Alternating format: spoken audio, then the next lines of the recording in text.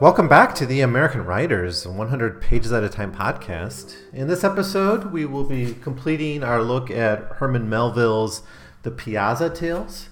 These were published in 1856. And we already talked about the opening work, which he wrote originally for The Piazza Tales, as kind of a connective tissue between the stories. That story is called The Piazza. And then we looked at Bartleby the Scrivener and Benito Cereno. And so this leaves us the three final tales in the Piazza Tales. The first, the Lightning Rod Man, then the Encantatas, and finally the Bell Tower. So two of these are quite short. The Lightning Rod Man and the Bell Tower both are very brief stories. The Encantatas is the major story that we have here, and it's really more of a kind of a quasi-historical, quasi-fictionalized account of the Galapagos Islands, or the Encantadas, the Enchanted Isles. So anyways, this will probably be a little bit of a shorter episode than usual, but let's just jump in. Now, the Lightning Rod Man is a pretty fascinating little story. It's kind of a criticism of maybe consumerism. There's like in both this and the Bell Tower, there's kind of a thematic of technology here. So we talked a little bit about technology in Moby Dick and maybe a few other works of Melville's. We came across the issue of technology, but Melville does seem to have some bugaboo in his head about some bee in his bonnet about technology, right? There's that scene where Ahab destroys the compass, right? Rejecting technology's ability to direct him to his goal.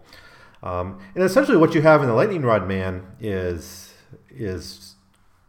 just a man who's in a house during a lightning storm, and then he's visited by this lightning rod salesman who begins to give this very odd and elaborate conversation about the dangers of lightning. And of course he's a salesman. He's trying to promote the purchase of this lightning rod. And meanwhile, there's this lightning going on. And every time the lightning goes off, he says, "Hark," and then gives some kind of commentary on the current state of our characters, even going to so far as to say, what's the most safe place to stand in this building?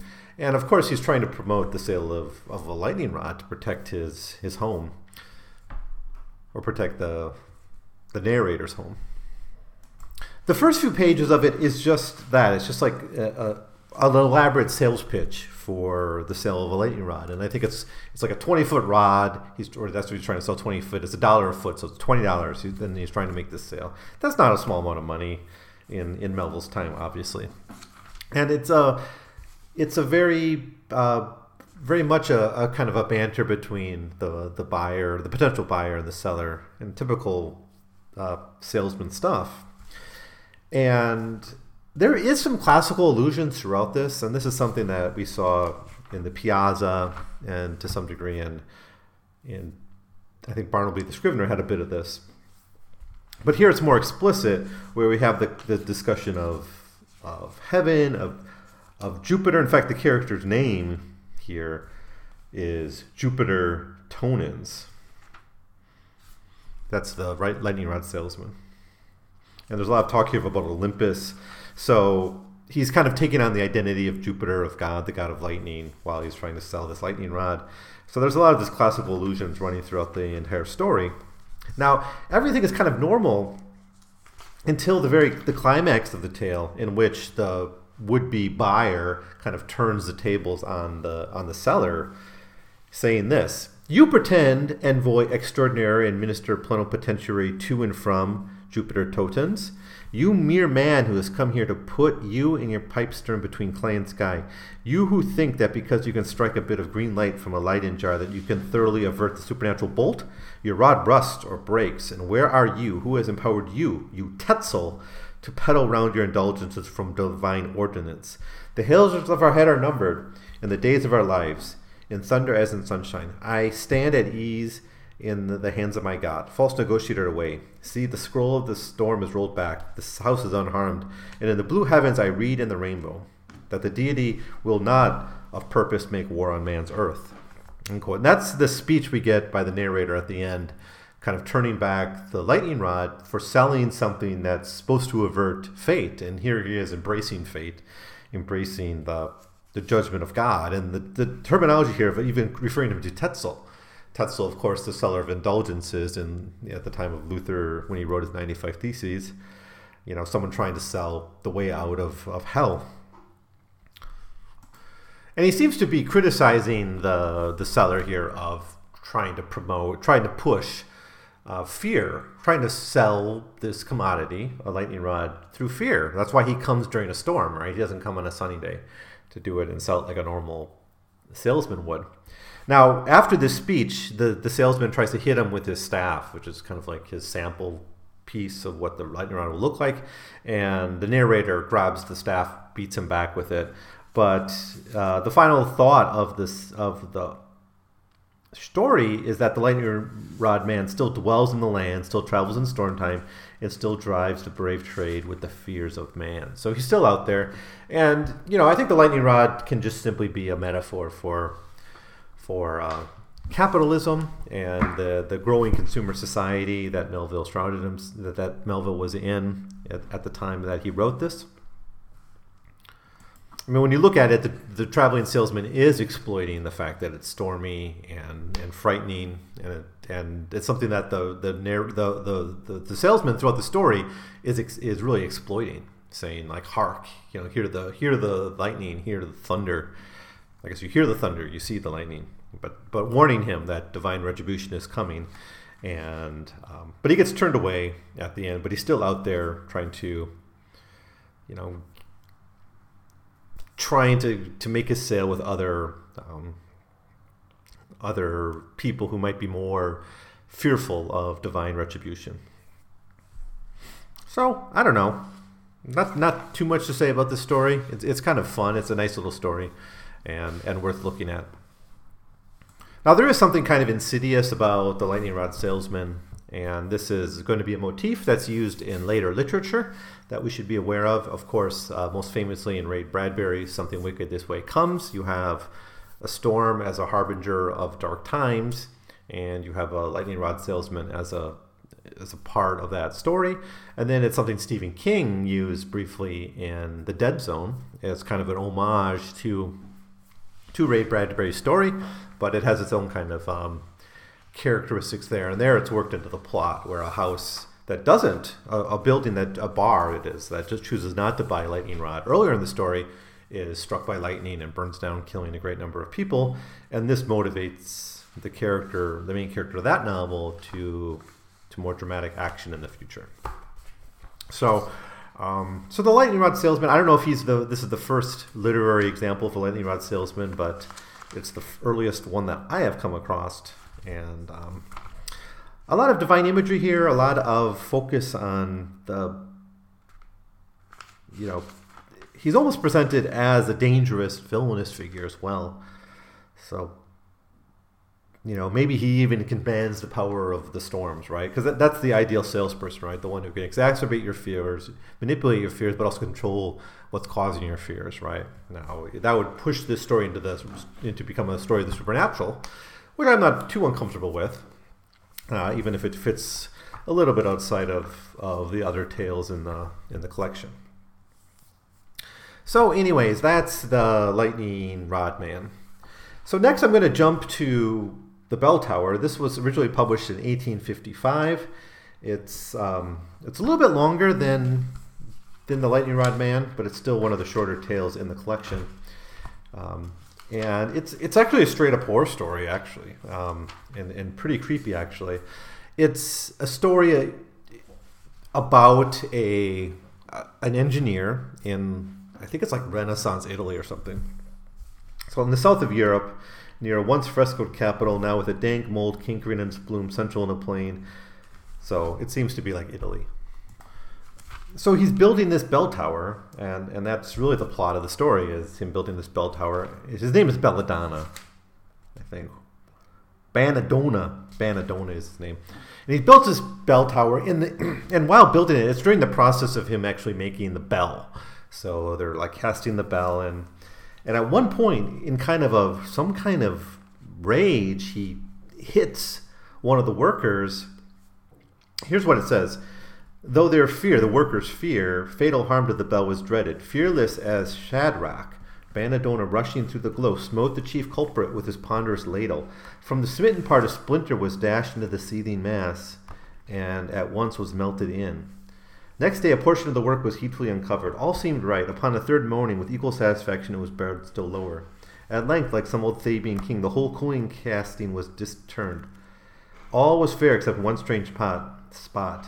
But as he suffered no one to attend him in these inspections, he concealed the blemish by some preparation which none knew better to devise. So what apparently happens here is, when he killed this man, it somehow damaged the casting of the bell, and there was this blemish, and then he had to kind of repair that. And he's actually, acquitted of this murder of this worker. So there's kind of an original sin in the planting of this bell. So there's a flaw in it from the beginning. And now the way this bell tower works is when, like, the hour is struck, there is these statues that come out, one for each hour, that strikes the hour on the bell. It's like a mechanical device, as a technology, right? So, like the lightning rod man, we kind of have the overhang of a technology coming in to interrupt nature. Here, it's kind of the keeping of time and the banging of the bell that does this. But it's a pretty elaborate device for the Renaissance when this story seems to be set. Now, while during one of these, once it's revealed that this is what the bell tower does, Banadonna actually is hit by one of these statues, during one of its runs, and killed. And then during the creator's funeral, the flaw that he tried to cover up is revealed, and then sometime after this, it's a year later, after it's been working for a year, the whole thing collapses, showing it to be faultily made. And Melville's conclusion is as such, quote, "So the blind slave obeyed its blinder lord, but in obedience slew him. So the creator was killed by the creature, so the bell was too heavy for the tower, so the bell's main weakness was where man's blood had flawed him. And so pride went before the fall." So a pretty conventional story of the inventor being destroyed by his own invention. We've seen that many times, of course, in science fiction, and I think this can be seen as a horror story in that it is a fairly gruesome deaths take place, and we have a character who does a sin and he gets pays for it at the end, right? We've seen this kind of stuff even in Tales from the Crypt episodes or things like that, or those old EC comics, often built on this trope. But it's also kind of an interesting science fiction novel. I don't know if the Renaissance had this ability to make these kind of bell towers with this elaborate statue that could ring the bell. But that's, of course, a science fiction trope of man being destroyed by their own technology. So I think it's worth reading this story just as a precursor to maybe those tales. And it is kind of interesting in its own. But interpretively, I guess you have the moral argument of a character, of an inventor going beyond his means, willing to create this thing at any cost and then paying for it at the end. I mean, that's kind of rather cliche, but the whole idea of technology being dangerous to people and being rather uncontrollable, especially when you kind of move into automation, which of course clocks are. We're going to see in Tartarus of Maids, which we'll look at later, kind of his more broader critique of industrialism and how it affects human beings. And that's, of course, driven by clock time. Melville's right in a time when we see the beginning of industrialization in America and the beginning of the incorporation of clock time and all the impacts that had on Americans and the American working class. So that's the bell tower. And that leaves then the final story of the Piazza Tales, the Encantadas. And it's not as long as Benito Cereno, but it's the second longest tale in this collection. And it's made up of 10 sketches, all about the Galapagos Islands. And it's quite a beautiful piece. I really can't recommend this particular tale enough. It traces in fact, almost the entire history of these islands, from natural, complete naturalism, untouched by humanity, to being a center of colonialism, or being a site of colonial domination. Okay, so I guess the best way to approach the Encantadas is just to go through the 10 different sketches and then give some general thoughts about it. But really, the most I can do here is really just recommend you read these, because they are really, really beautiful sketches. And we see a society being conquered ecologically and in other ways by human beings. And it's not a place that was ever encountered by people before, right? You want to compare this maybe to Taipei or Omu as places, untouched by Europe, and then kind of spoiled by that. But this place is not even touched by anyone before. It's purely natural. The first sketch, which is called The Isle at Large, reveals basically the loneliness and the isolation of the Galapagos Islands. It's very static, being at the equator. There's no seasons. And that's it. And he does make one mention of people in this section, and that's the earliest visitors to the island, which were the buccaneers. People who didn't stay very long. Quote, "Such was the idea of the earliest visitors, the buccaneers, and the late as in 1750, the charts of that part of the Pacific accorded with the strange delusion. And this apparent fleetingness and unreality of the locality of the islands was most probably one reason for the Spaniards calling them the Encantada, or Enchanted Group." Sketch 2 is called Two Sides of the Tortoise, and it's just about the tortoises of the Galapagos Islands. Of course, they're some of the indigenous residents there. Sketches 3 is called Rock Redonda, which is about a giant tower on the island, which allows the viewer, if they were to climb up there, to view nature and to view the entire setting. Sketch 4, we start to see human impact increase when our narrator actually goes up Rock Redondo and sees, and observes the islands from this place. And this then ties to the discovery of the island. So just as our character is observing it, he's thinking about the earliest discovery of the island by the Spanish and what they saw and what they observed when they first got there. So from this point on, we're really going to be talking about the human impact on the Encantadas. In sketch 5 is called The Frigate. Make sure I get it right. The Frigate and Ship Flyaway. This is about the Essex, which was a U.S. military ship in the Pacific at the time, and it's sort of chasing a British ship during the War of 1812. In fact, it's kind of fascinating here what Melville does. I'll just read it. This cruise of the Essex in the Pacific during the War of 1812 is perhaps the strangest and most stirring to be found in the history of the American Navy. She captured the furthest wandering vessels, visited the remotest seas and islands, long hovered in the charmed vicinity of the Enchanted Group, and finally valiantly gave up the ghost fighting 2 English frigates in the harbor of Valparaiso. Mention is made here of her here for the same reason that the buccaneers will likewise receive record, because like them, by long cruising along the islands, tortoise hunting upon the shores, and generally exploring them, and these, for other reasons, the Essex is peculiarly associated with the Encantadas.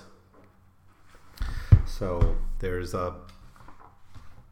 again, we're starting to see the beginning of imperial contact in these islands. Sketch 6 is called Barrington Island and the Buccaneers. And this is just about how the buccaneers used the island. They would hunt the local animals for food, but it's also a place where they would meditate and be very, I guess, un-buccaneer-ish while they were there. They don't touch the land, though, and they don't really settle there. And it's a point Melville makes in this section. Quote, "Though they sometimes tarried here for months at a time and used the spot for a storing place for spare sails, spars, and casks, yet it's highly improbable that the buccaneers ever erected dwelling houses on the islands. They never were here except the ships remained. They would most likely have slept on board. I mention this because I can't avoid the thought that it is hard to impute the construction of these romantic seats to any other motive than one of pure peacefulness and kindly fellowship with nature. That the buccaneers perpetuated the greatest outrages is very true. That some of them were mere cutthroats is not to be denied, but we know that here and there among their hosts was a Dampier, a Waffer, and a Cowley, and likewise other men whose worth of reproach was their desperate fortunes, whose persecution, adversity, or secret and unavenged wrongs had driven from Christian society to seek the melancholy solitude or the guilty adventures of the sea. And then the chapter ends, or the sketch ends, with him pondering actually these people as kind of philosophers and observing nature. Sketch 7th is called Charles Island and Daw King. And so now we get to some really fascinating specific stories about the Encantadas. Now, this one is about a man who fought for Peru in their War of Independence against Spain and was then granted one of these islands as essentially his fiefdom, his kingdom. And, of course, with a kingdom, you need subjects. So he starts to recruit people to live under him in this kingdom. He finds it kind of unmanageable, and eventually he has to arm and guard himself with dogs, and he has like a dog army that's going to protect him. He's bringing in, of course, an invasive species, dogs, to the island. It's not directly addressed, but it's mentioned, and this is something Melville talked about in Typee, the introduction, or maybe it was an Omu, but it's one of those novels. He talks about the introduction of invasive species to these islands. But anyways, he collects these like deserters from whaling ships to be on his island, but eventually they revolt, and he has to flee back to Peru. And what happens to the people on the island? Well, they create essentially a type of democracy that Melville describes. We have actually a war of independence of sorts. Quote, doubtless for some time the exiled monarch, pensively ritualized in Peru, which afforded him safe asylum in their calamity, watched every arrival from the Encantadas to hear news of the failure of the Republic, the consequent penitence of the rebels, and their own recall to royalty. Doubtless he deemed the Republic but a miserable experiment which would soon explode. But no, the insurgents had confederated themselves into a greater democracy, neither Grecian, Roman, nor American. Nay, it was no democracy at all, but a permanent riotocracy, which glorified in having no law but lawlessness. And then he talks on about this for another paragraph. But it's kind of a fascinating model, I guess, of the American Revolution, right? I can imagine the British sitting back thinking, when are the Americans going to implode? When is their stupid experiment in democracy going to fail? And it never did, right? At least not until, well, we'll see the future of American democracy. But for 200 years, at least, it didn't fail. And that's sort of what's described here. But we have a little model of an empire set up, and then it being overthrown by this population of deserters and buccaneers. It's really awesome to think about all of these deserters, runaways, and other vagabonds who just wandered the Pacific. Omu talks about them, but we know that they were out around the Pacific. When I was researching this stuff, I still hope to write a book that gets into some of these issues. When American ships would go to some of these uninhabited islands, they sometimes have people on them, white people who have set up little kingdoms for themselves. It wasn't that uncommon for this to happen. So there is kind of a diaspora of Euro-Americans throughout the Pacific. Many of them were deserters or other types of people just leaving the authority of ships. So then we get sketch 8 called Norfolk Island and the Kola Widow. So this is looking at another island. Now, a Kola is kind of a biracial Indian, right? It's someone who's like a mestizo of some sort. And we get her story, and her name is Hunilla. And she had come to here from the mainland via a French ship and settled there. But her husband and the brother who was also with her drowned, and so she ends up alone on this island. And her only company are these dogs that dwell on the island with her. I don't know if they were brought by the guy described in section 8, but we've seen this kind of invasion of invasive species already in the presence of dogs. And the story is just about her rescue and how she gets kind of brought back to civilization through the arrival of other ships. It's the longest of the sketches, actually. Sketch 9 then gets a little bit darker. It's called Hood's Island and the Hermit Oberlus. And so Oberlus is a man who had been there like back in almost the 18th century, almost. I'm not sure the exact date, but he had been there for a really long time, and he's someone who just didn't want to be with people anymore, so he deserts, and he just kind of sets up a little farm for himself on one of these islands, and he would sell his goods to the ships that would come by, and that's how he made his living, such as it was. But he also develops this desire to be an emperor, kind of like the guy we meet in section 7.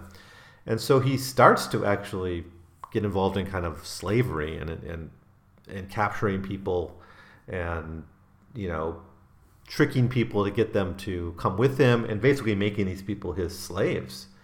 And, by the end, he seems to have a little, slave society for himself set up. Eventually, though, he gets captured and put on jail, and that's the end of his tale. But really interesting how we see the introduction of actually slavery to these islands through some of these castaways. And then we have sketch 10 called Runaways, Castaways, Solitaires, Gravestones, etc. And this is a relatively short one, but it's just kind of a conclusion to where we've been already with these previous 3-4 sketches, seeing that the Encantadas, the Galapagos Islands, have become a destination for numerous kind of wanderers and vagabonds and deserters who find a place for themselves in here. And some of them even die there, or some of them have graves left behind. But they leave a mark on these islands, so they're no longer untouched by human hands. So there's a lot we can do with the Encantadas as a tale. Certainly we have a story of environmental history, of an untouched wilderness that gets incorporated into global capitalism through these merchant sailors who come by and these whalers. And over time they get more and more affected by what they do. They bring in species, they bring in crops to grow, like that last guy, Oberlus. They bring in animals, which of course are going to have a devastating effect on the local wildlife. And you're going to have succeeding, waves of empire, right? And it's not just Darwin. We know about Darwin's voyages to the Galapagos and all that, but that's just one small segment of a much broader ecological history being described here. Now, I don't know how much of this is drawn from reality, but it seems to be true to life from what I know of this history. That's one way. And I think more broadly, if you don't want to look at it ecologically, you can look at it as the development of empire in the Pacific, from kind of the untouched land to colonial domination. And that's exactly the story he was telling in Typee and in Omu. So we're in familiar territory, at least. And it's not that long ago from the time this was published that he wrote Typee and Omu. It's only 7, 8 years previously that he wrote them. So these themes are certainly still on his mind. And I think a third thing we can say about the Encantadas is I'm reminded of Mardi a little bit, especially in the kind of the criticism of American democracy, right? Certainly that one sketch about the uprising against the overlord and the formation of a riotocracy, it reminds me of some of the vignettes we saw in Mardi, in which you had kind of a touring of the Pacific, and various people, like various societies, become then ways for Melville to critique American democracy. So I don't know. Really, this is a story of empire and empire building in the Pacific. That's how I'm going to read it, and I think that's how we can. That's one way, at least, we can look at it. But I think there's also the ecological narrative and the critique of American democracy at play here. But I think at the heart of it, it's an untouched land becoming dragged into the politics and narrative of empire. So that does it. That does it for the Piazza Tales. I don't have much more to say about them. They're certainly a lot of fun and well worth reading. So where are we going to go from here? Well, the next thing in the Library of America volume is The Confidence Man, Melville's last published novel, at least published during his lifetime. But I'm going to skip that for now and go to his uncollected tales. So we got, and prose, we got 6 articles and reviews to look at. We'll do that just very briefly. in the next episode, and then I'll look at a couple of the stories. I think we have like 11 more stories. These are, yeah, so I think he wrote altogether something like 16 tales for Putnam's and some other magazines in that period of time after the failure of Pierre. And some of these are quite short, some are fairly lengthy. So it's going to be a mixture of things like the Piazza Tales. But these are things that didn't get collected in kind of a short story collection while I was alive. They just would remain in magazine form.